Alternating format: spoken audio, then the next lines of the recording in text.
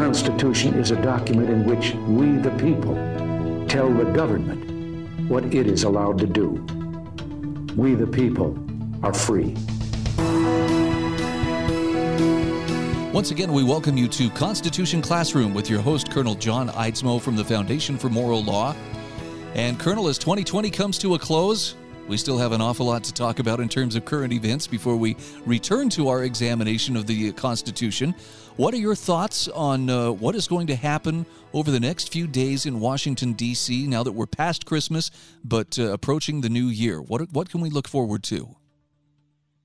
Well, Brian, of course, I want to wish everyone a blessed new year, but, you know, there's a saying about events going on that there are those who make things happen, there are those who watch things happen, and there are those who wonder what happened.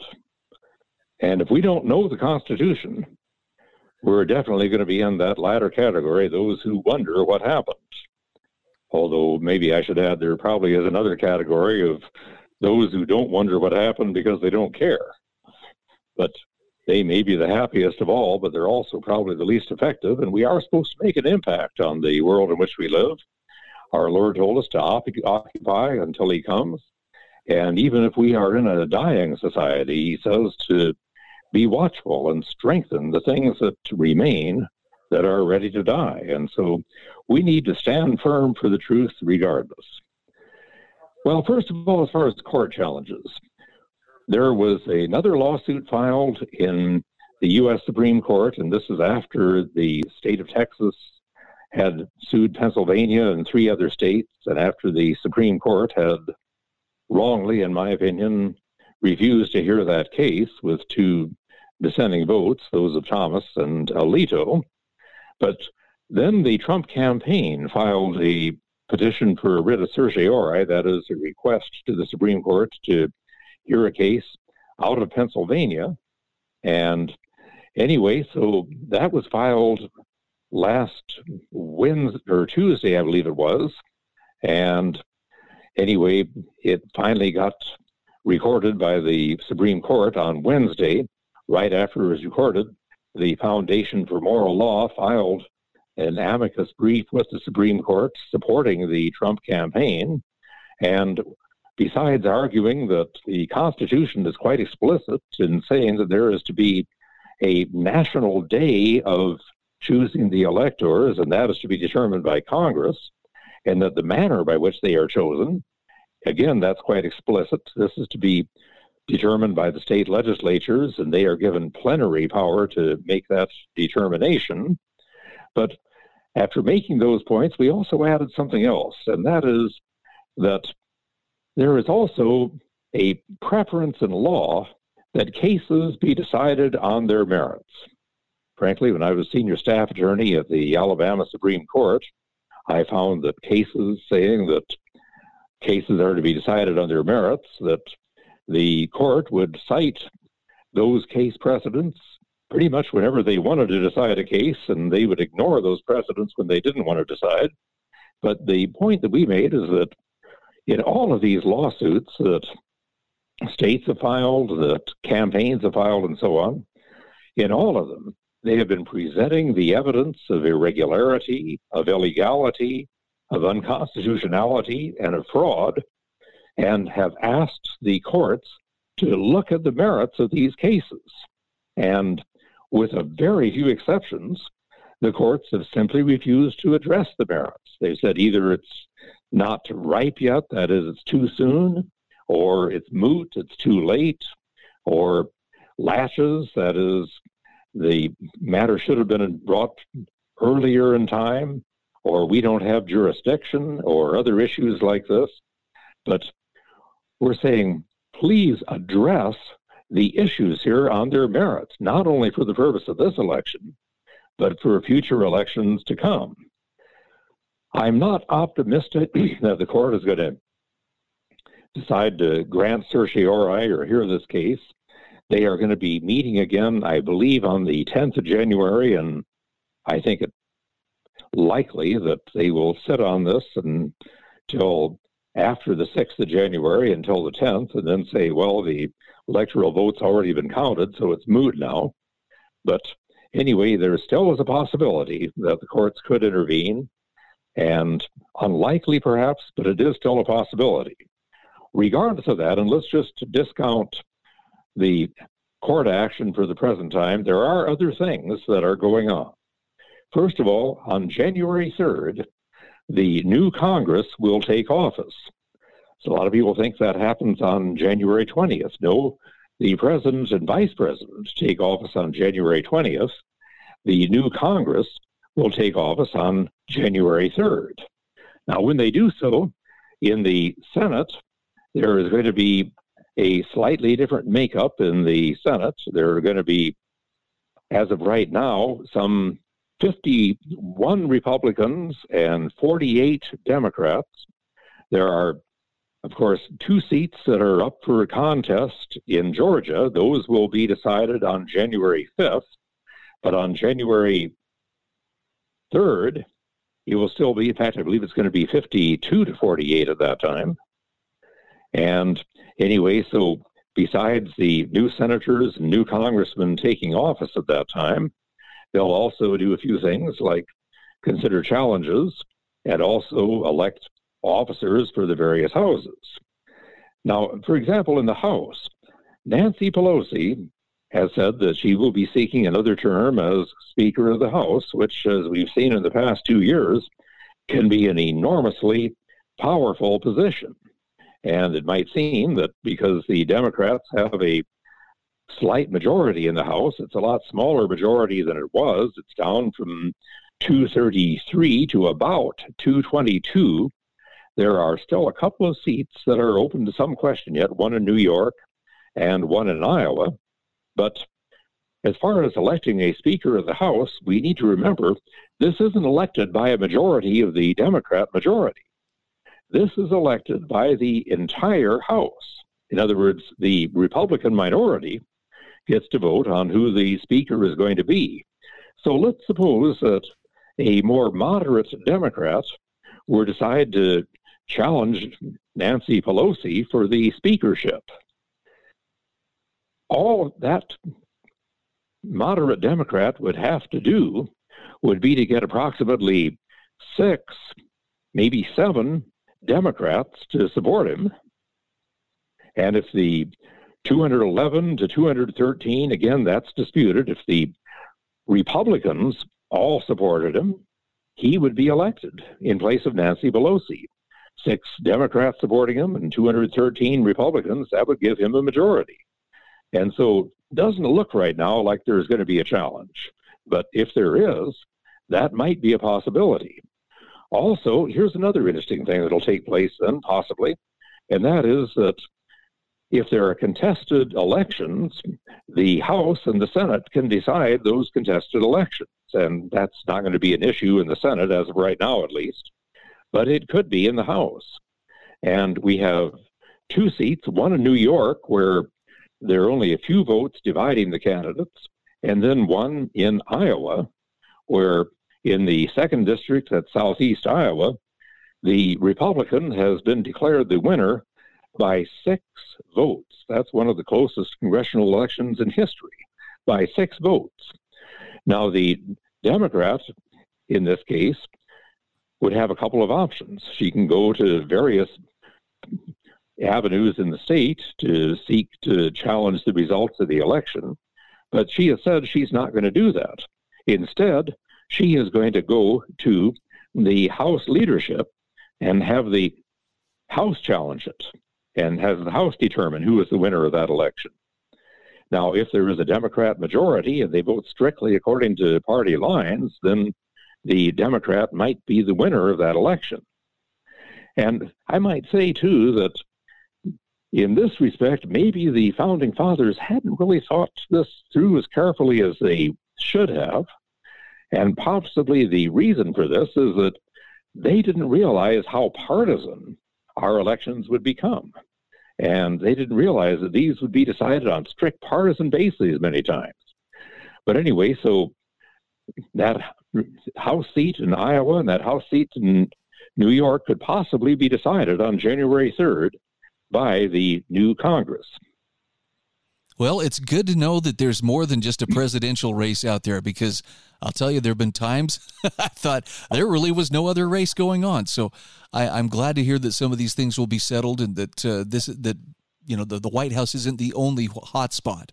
Colonel, we'll be diving back into the Constitution when we return. We will be revisiting the Article 1, Section 8, particularly the Commerce Clause, and it turns out there's an awful lot that we have yet to discuss there. Stay with us. This is Constitution Classroom. We'll be back in just a moment.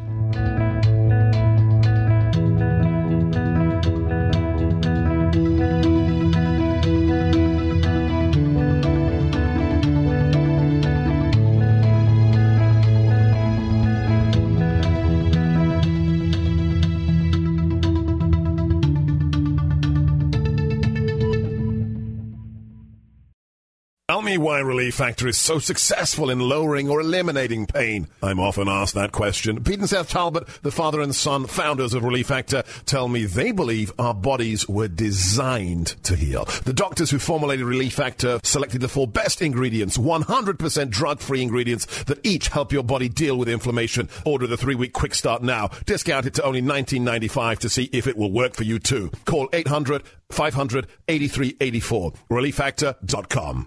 Hi, I'm Karen, owner of Lone Star Transfer. If you are a timeshare owner, getting out is probably a top priority. And now that the annual maintenance fees are right around the corner, this ongoing burden and expense is at the top of your list. Let us do for you what we have done for thousands of others. Our process is done legally, ethically, and quickly. Don't let another day go by with maintenance fees taking your hard-earned money. Give us a call for a no-obligation consultation at 844-284-4863 or online at LoneStarTransfer.com.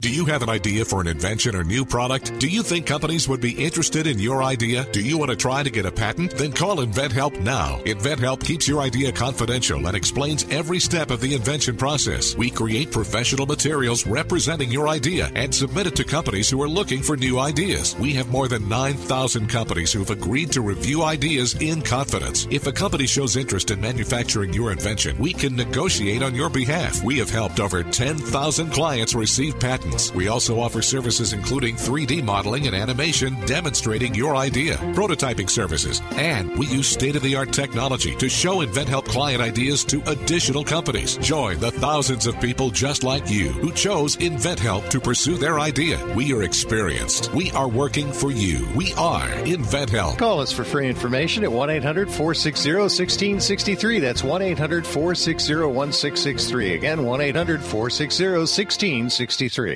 If you've fallen behind in your credit card payments during the shutdown, you're probably feeling some added pressures. And even a brief history of late payments can lead to a big drop in your credit score. But you don't have to solve these problems alone. Trinity Debt Management can help. We'll work with your creditors, put a stop to late fees and other penalties, and make a plan that helps you get caught up.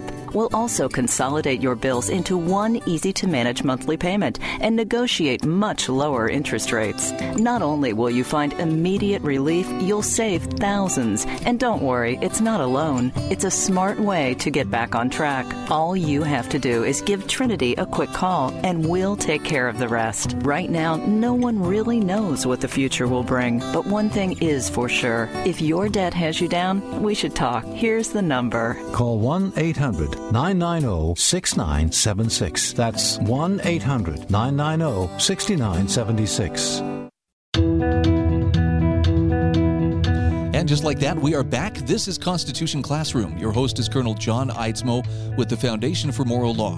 We will get to the Commerce Clause of the Constitution, but Colonel, there are a couple more loose ends concerning elections that I know you wanted to comment on. Well, we talked about what's going to happen on January 3rd, and then we moved to 2 days later, January 5th, because January 5th is going to be an election in Georgia. In fact, 2 elections in Georgia for 2 Senate seats. And all of this is a bit unusual. But here's what's happening. You know, we see in the Constitution that with some congressional supervision, the states will determine the manner by which their representatives and senators are elected. And in most states, the election takes place on the regular election day, and the candidate who receives the plurality is considered to be elected to the Senate. But Georgia is different.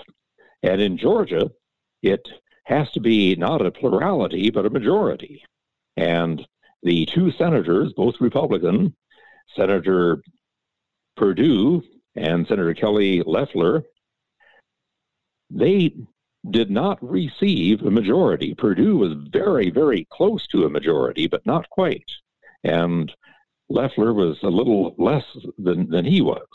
So both of these have to go to a runoff, and that runoff is scheduled for next Tuesday, January 5th. And whoever gets the majority of the runoff, and it'll be a majority this time because it's just the two of them in each election, will win that election. Now, here's the interesting thing, is that when that election is completed, when we convene on the 6th of January, which is when the vice president is going to open the electoral college ballots, but at that time, who's going to be representing Georgia? Well, if we don't have a clear winner yet, and as close as this election appears it's going to be, there may be no clear winner yet by the 6th of January, then Senator Loeffler will still be the senator for the junior senator. However, Senator Perdue's seat will be vacant. Now, why is that? Well, Perdue was a regularly elected senator whose term expired on January 3rd. And so if there's no replacement chosen by January 6th, then that seat is vacant. However, Kelly Loeffler was appointed to the office to replace Senator Isaacson, who had resigned. And she is appointed until her replacement is chosen. So she will continue to hold office after January 5th until that race is decided. And so very possibly we'll have 50 Republicans, and then those two seats, very possibly on the 6th, we'll have 51 Republicans and 48 Democrats, and the one vacant seat. Or, it's just possible, too, that Senator Perdue will have a clear majority, or the other candidate will have a clear majority, and the race will be decided by the night of the 5th. And so very possibly both seats will be there. But it could be a 52-48 Republican majority, 51-49, 51-48 Republican majority, or it's possible it could be 50-50. And if it's 50-50, then the new vice president would be the one to cast deciding votes. However, on the 6th, the current vice president, who, regardless of who is elected, will continue to be vice president until the 20th of January, and that's Mike Pence. He will open the ballots that have been submitted by the electors of the 50 states, and he will have a couple of congressmen and senators who are assigned to be the tellers who will count the ballots of each of those states, and in alphabetical order, those states' electoral votes will be read. Now, if there is a challenge to the electoral vote from that state, then the joint session will divide into two, the House and the Senate. And this has to be a challenge by at least one congressman, but it doesn't have to be any more than one, and at least one senator. Senator Mo Brooks of Alabama has said that he is going to challenge these, and there may be others who raise the challenge as well. And I don't know that there's been a senator who has announced that he'll join yet, but there are some who've said that they might. But if a representative and senator both join in this challenge, then the houses divide. Each house meets for 2 hours, where they will have 2 hours of debate on that challenge. One of the provisions of that is that no representative or no senator can speak for more than 5 minutes during that challenge. After the 2 hours, then each house will vote on whether to accept the challenge or reject the challenge. Now, here's what's not quite clear, and that is, in the House, will they vote as individual congressmen all 435 of them casting 435 votes? If so, assuming they vote by partisan lines, then Representative Brooks's challenge would probably be rejected on a close vote. But if they vote by state, Republicans appear to have a majority of the state delegations. And then there are 3 state delegations, those being Minnesota and Michigan. I don't recall the third right now. But anyway, and so if they vote by states, then the Republicans could win that challenge. Anyway, so there still is a slim possibility that the delegations of Arizona, of Pennsylvania, of Nevada, of Wisconsin, of Michigan, and of Georgia, that these could be challenged and that those delegates could be rejected or replaced by another slate of electors that have been submitted from several of those states. And so there still is going to be some drama. At any rate, whatever comes out of that, then on the 20th of January, whoever emerges the victor out of this process will become the new president and the new vice president. So it's still exciting, but again, if you don't understand the Constitution, then you're simply going to be wondering what happened, unless you're in that category that doesn't care. But if you were in that category, you probably wouldn't even be listening to this radio program. So Constitution Classroom certainly matters, and what we're trying to do here is give you an in-depth look at what the Constitution actually says and how it's being interpreted. What we're going to do from here now is go into our regular material that we were discussing for several months now, and that is Article 1 of the Constitution, because Article 1 gives the powers and the other matters associated with the legislative branch of government, the Congress. Good way to remember this. If there's something you want to find out in the Constitution, if it's about Congress, it'll probably be in Article 1. If it's about the president, it'll probably be in Article 2. If it's about the courts, it'll probably be in Article 3. If it's about the relations among the states, it'll probably be in Article 4. If it's about amending the Constitution, Article 5. If it's general matters, Article 6. And if it's about ratification, Article 7. So knowing where those things are found, that's kind of a roadmap that will help you to look through the Constitution and find rather quickly what it is you're looking for. Okay. Well, when we continue right after our upcoming break, we will resume our discussion of Article 1, Section 8, particularly the Commerce Clause. And Colonel, I think this is, we'll be going on 3 weeks here of discussing the Commerce Clause. Yeah. There's a lot to it. So please stay with us. We'll be back. Well, we've covered the Commerce Clause. We're finished with the Commerce Clause. We're done. Oh, well. Yeah. Then I guess we'll get on to the rest of. I'll just make a quick reference to it and go on then. Okay, very good. We'll be back just the other side of these messages.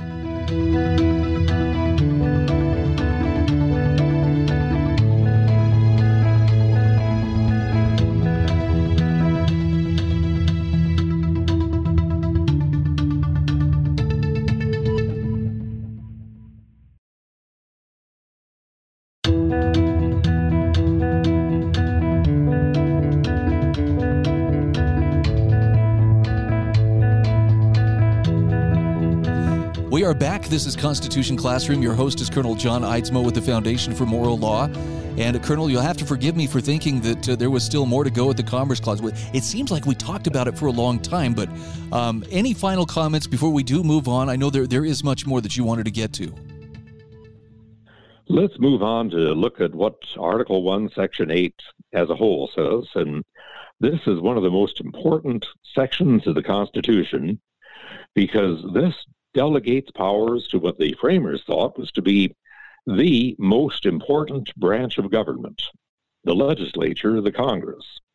You know, there are a lot of people who say that the Founding Fathers established 3 separate and equal branches of government. Constitution doesn't say that.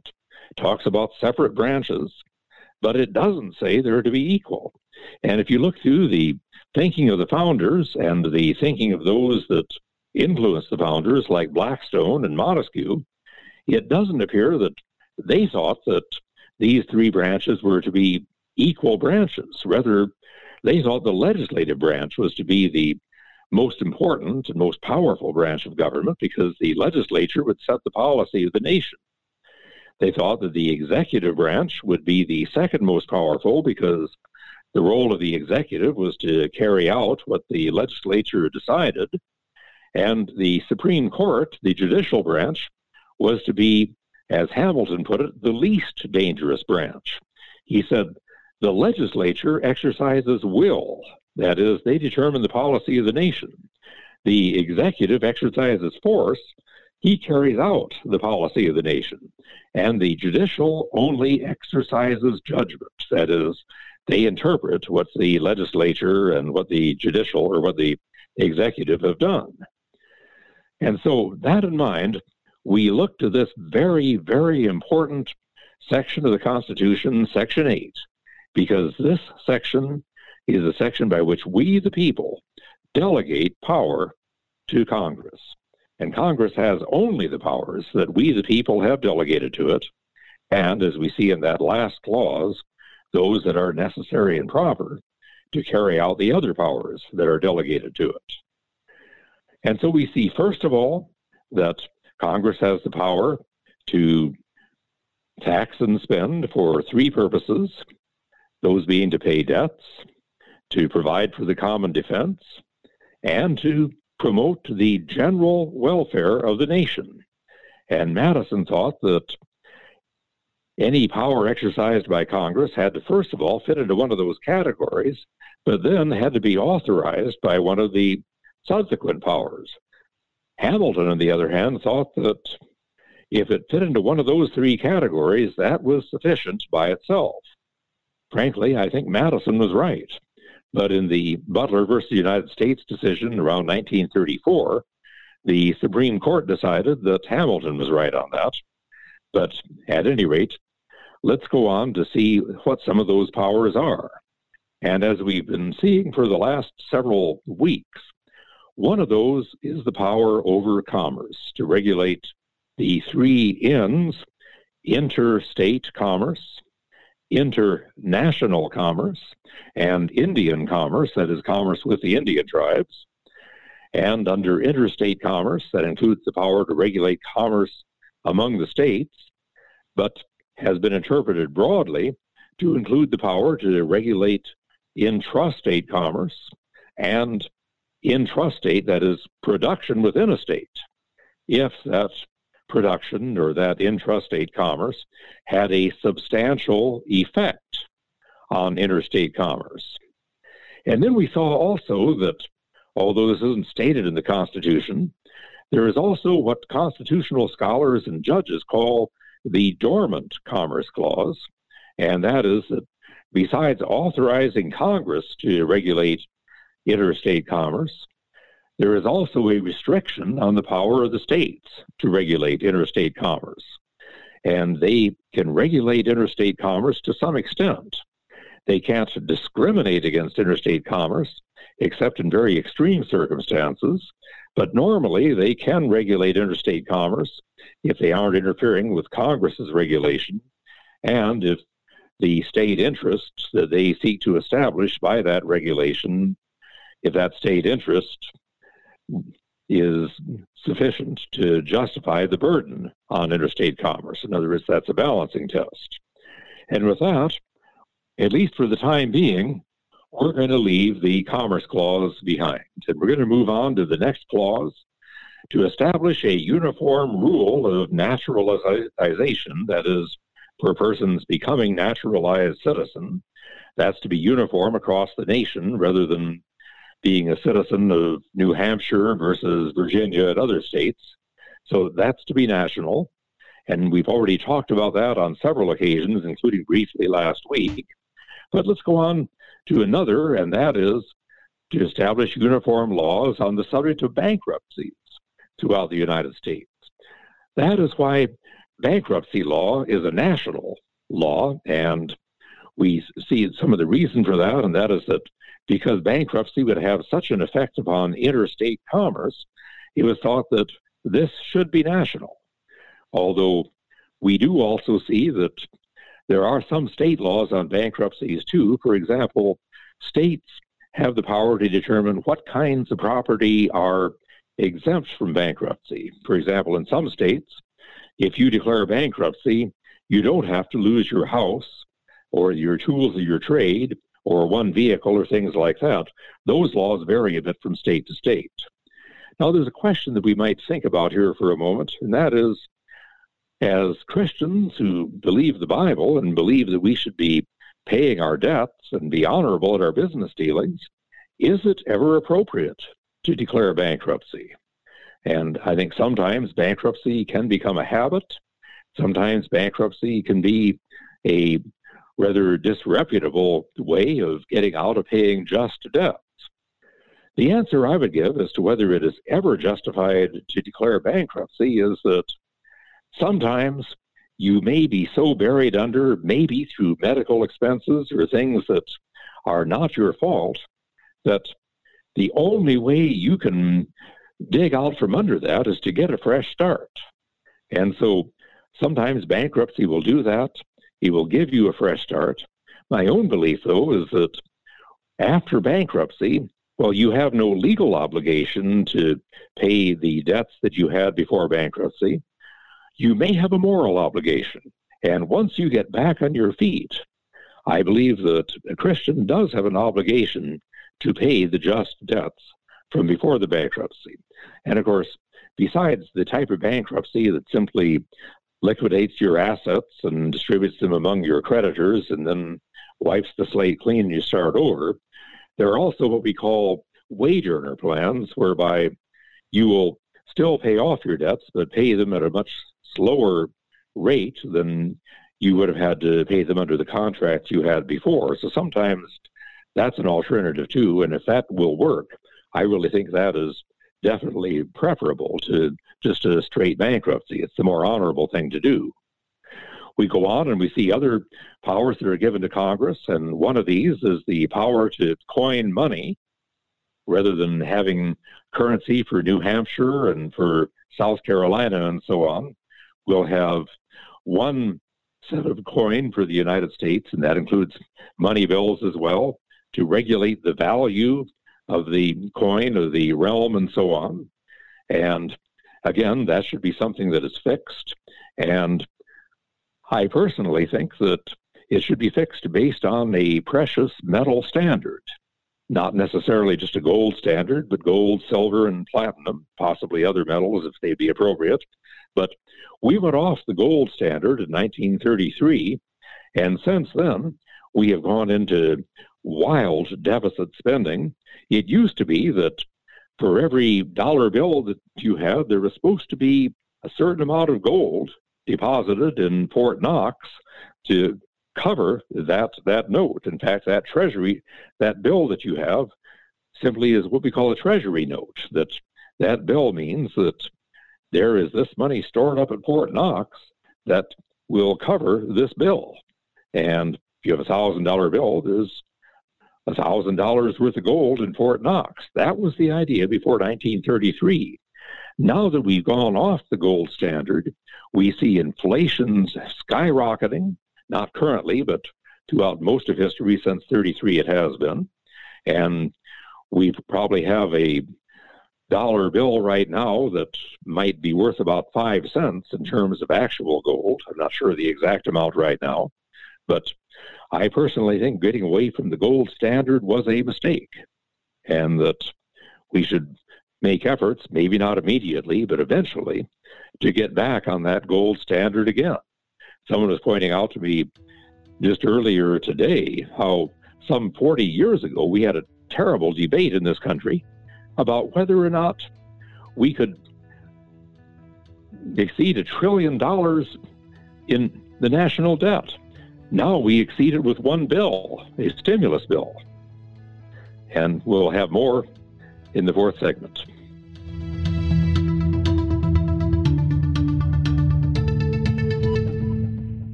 What can help help you take advantage of today's low mortgage rates and save money? Rocket can. You could save hundreds of dollars every month by refinancing with Rocket Mortgage at today's near historic low rates. If your current rate is over 4%, with today's low rates, you could lower your payment by over $150 a month, saving thousands in interest every year. With a cash-out refinance from Rocket Mortgage, you could consolidate and pay off high-interest debt, tackle home improvements that could add value to your home, or even set aside cash for your child's future education. We've already helped over 1 million clients just like you reach their home financing goals this year alone. So remember this. What can give you the technology to refinance easily and save money? Rocket can. Call us today at 8338-ROCKET or go to rocketmortgage.com. That's 8338-ROCKET or go to rocketmortgage.com. Savings are based on quick loans, internal data. Points and fees may apply. Call for cost information and conditions. Equal housing letter. License in all 50 states and MLS Consumer Access Federal number 3030. You've heard me talking about MyPillow for 3 years, folks. It's the truth. I get the best sleep of my life with a MyPillow. You can do it too. 60-day money-back guarantee, 10-year warranty, made in the USA. You'll sleep well or you'll get your money back. Go to MyPillow.com, click on the radio listener special, use my promo code USA, get 2 MyPillow premium pillows for the price of one, or call 1-800-951-8175. Get the best sleep of your life and do it now. Balance of Nature's fruits and vegetables in a capsule, changing the world one life at a time. When I first switched over, because I stopped taking the other supplements I was taking and switched over all the way to Balance of Nature, I really noticed a huge difference. It was amazing. Like better sleep, better attention, better energy. It was just really, really great. Balance of Nature is now offering 35% off on any new preferred order. Go to balanceofnature.com today and use discount code USA. If your credit card bills have gotten out of hand and you care about your credit, call Consolidated Credit now. If the interest rates on your credit cards are so high, it'll take years to get out of debt. Call Consolidated Credit now. They've helped over 6 million people with credit card debt. Without destroying your credit, they can consolidate your debts into one lower payment, reduce your interest rates, and get you out of debt fast. The program works. Call Consolidated Credit now. Call 800-406-0046. 800-406-0046. That's 800-406-0046. Consolidated Credit Counseling Services, Inc., 5701 West Sunrise Boulevard, Fort Lauderdale, Florida, 33313. Licensed by the New York Department of Financial Services and by the Vermont Department of Financial Regulation. Maryland DM 1492, Oregon DM 80092. Licensed by the Virginia State Corporation. Commission license number DC 83. Service may adversely affect the individual's credit. Non-payment of debt may lead to additional finance charges or collections activity, including legal action, not a loan company. And once again, we welcome you back to our fourth and final segment of this week's Constitution Classroom. Your host is Colonel John Eidsmoe with the Foundation for Moral Law. Colonel, it does my heart good to hear you talking about sound money like you were in segment 3, because that seems to be something that's gone out of fashion. And it also seems to be something that has permitted a lot of mischief in terms of government spending over the years. It certainly has, and if there's no limit to how much you can spend and you don't have to raise taxes in order to spend money, then why not spend all you can? And it seems there are some who think we can just keep doing that forever.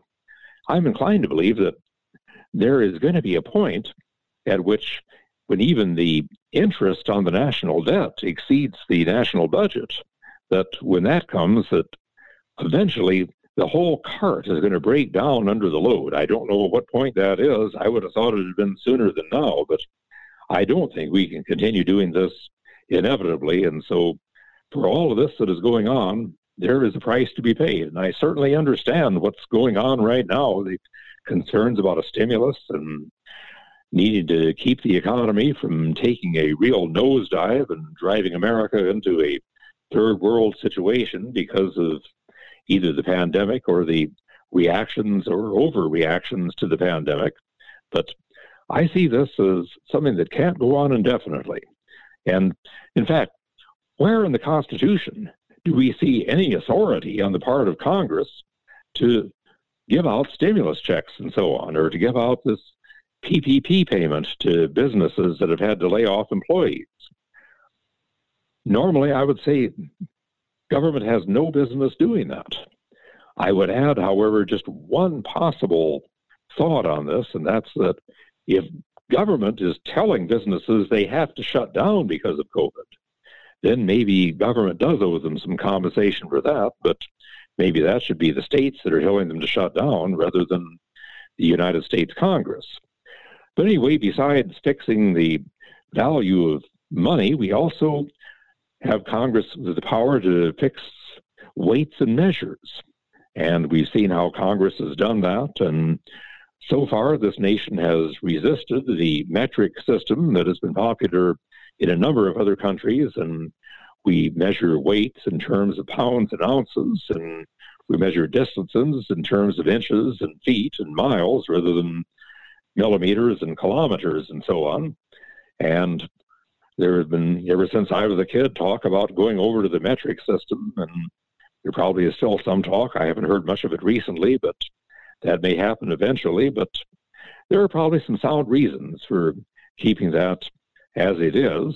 But another power that we see for Congress related to the things we just talked about, and that is the power to punish counterfeiting.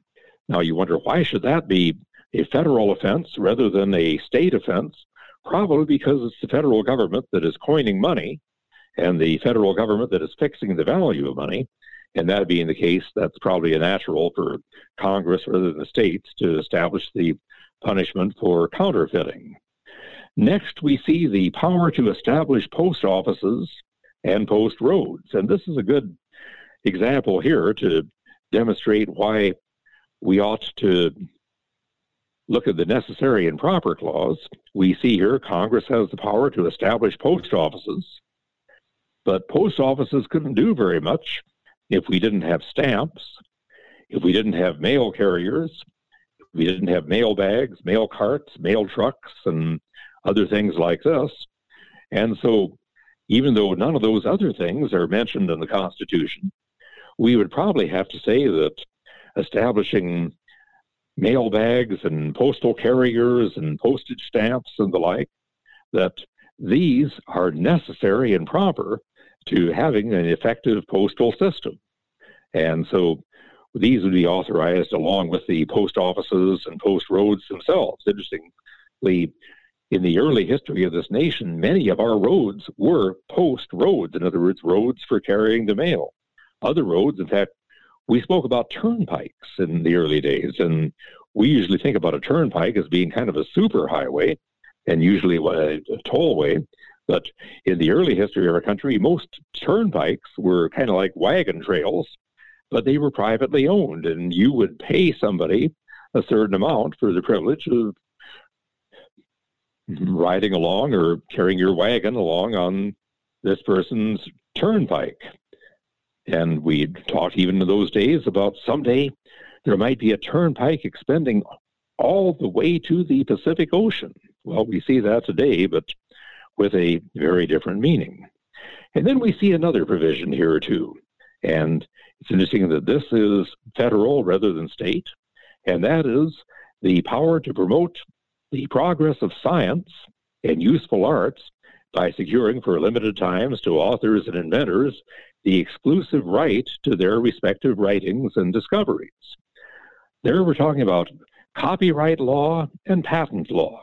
Copyright usually relates to printed materials like books or music and the like, and patent usually refers to inventions.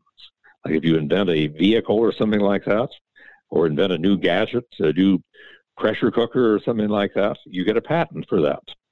Now, part of the reason for copyrights and patents really comes back to the old biblical idea, a biblical idea that is still current today, that the laborer is worthy of his hire.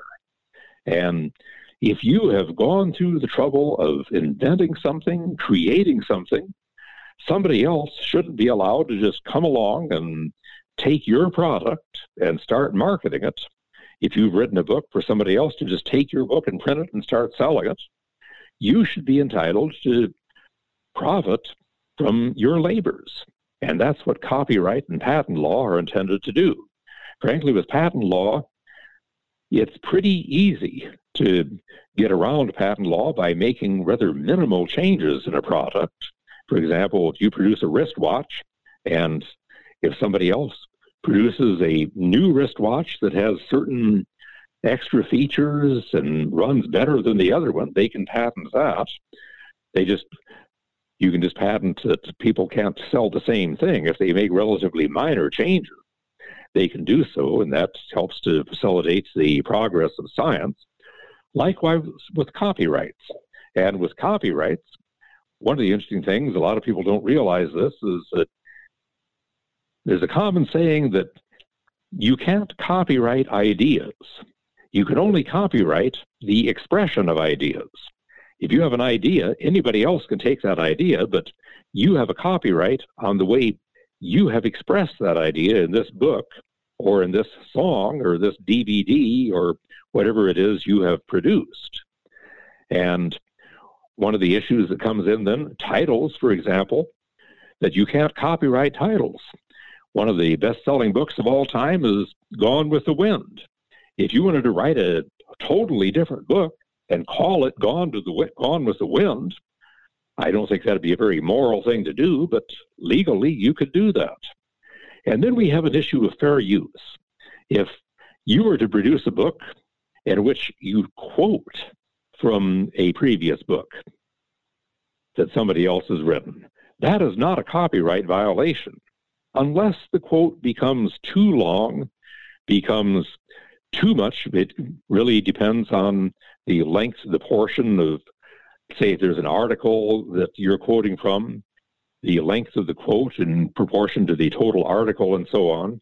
We call all of this fair use. There's a fair use exception, and if you Google the word fair use, you can see how this might apply to songs that you might want to reproduce in your copy machine to use in church on Sunday and things like that.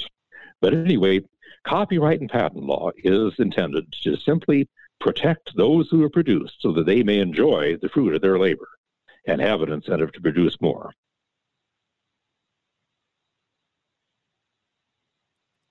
Well, Colonel, we've got about 1 minute left before we have to wrap things up. Do you want to give us maybe a very quick preview of what you hope to cover in next week's Constitution Classroom?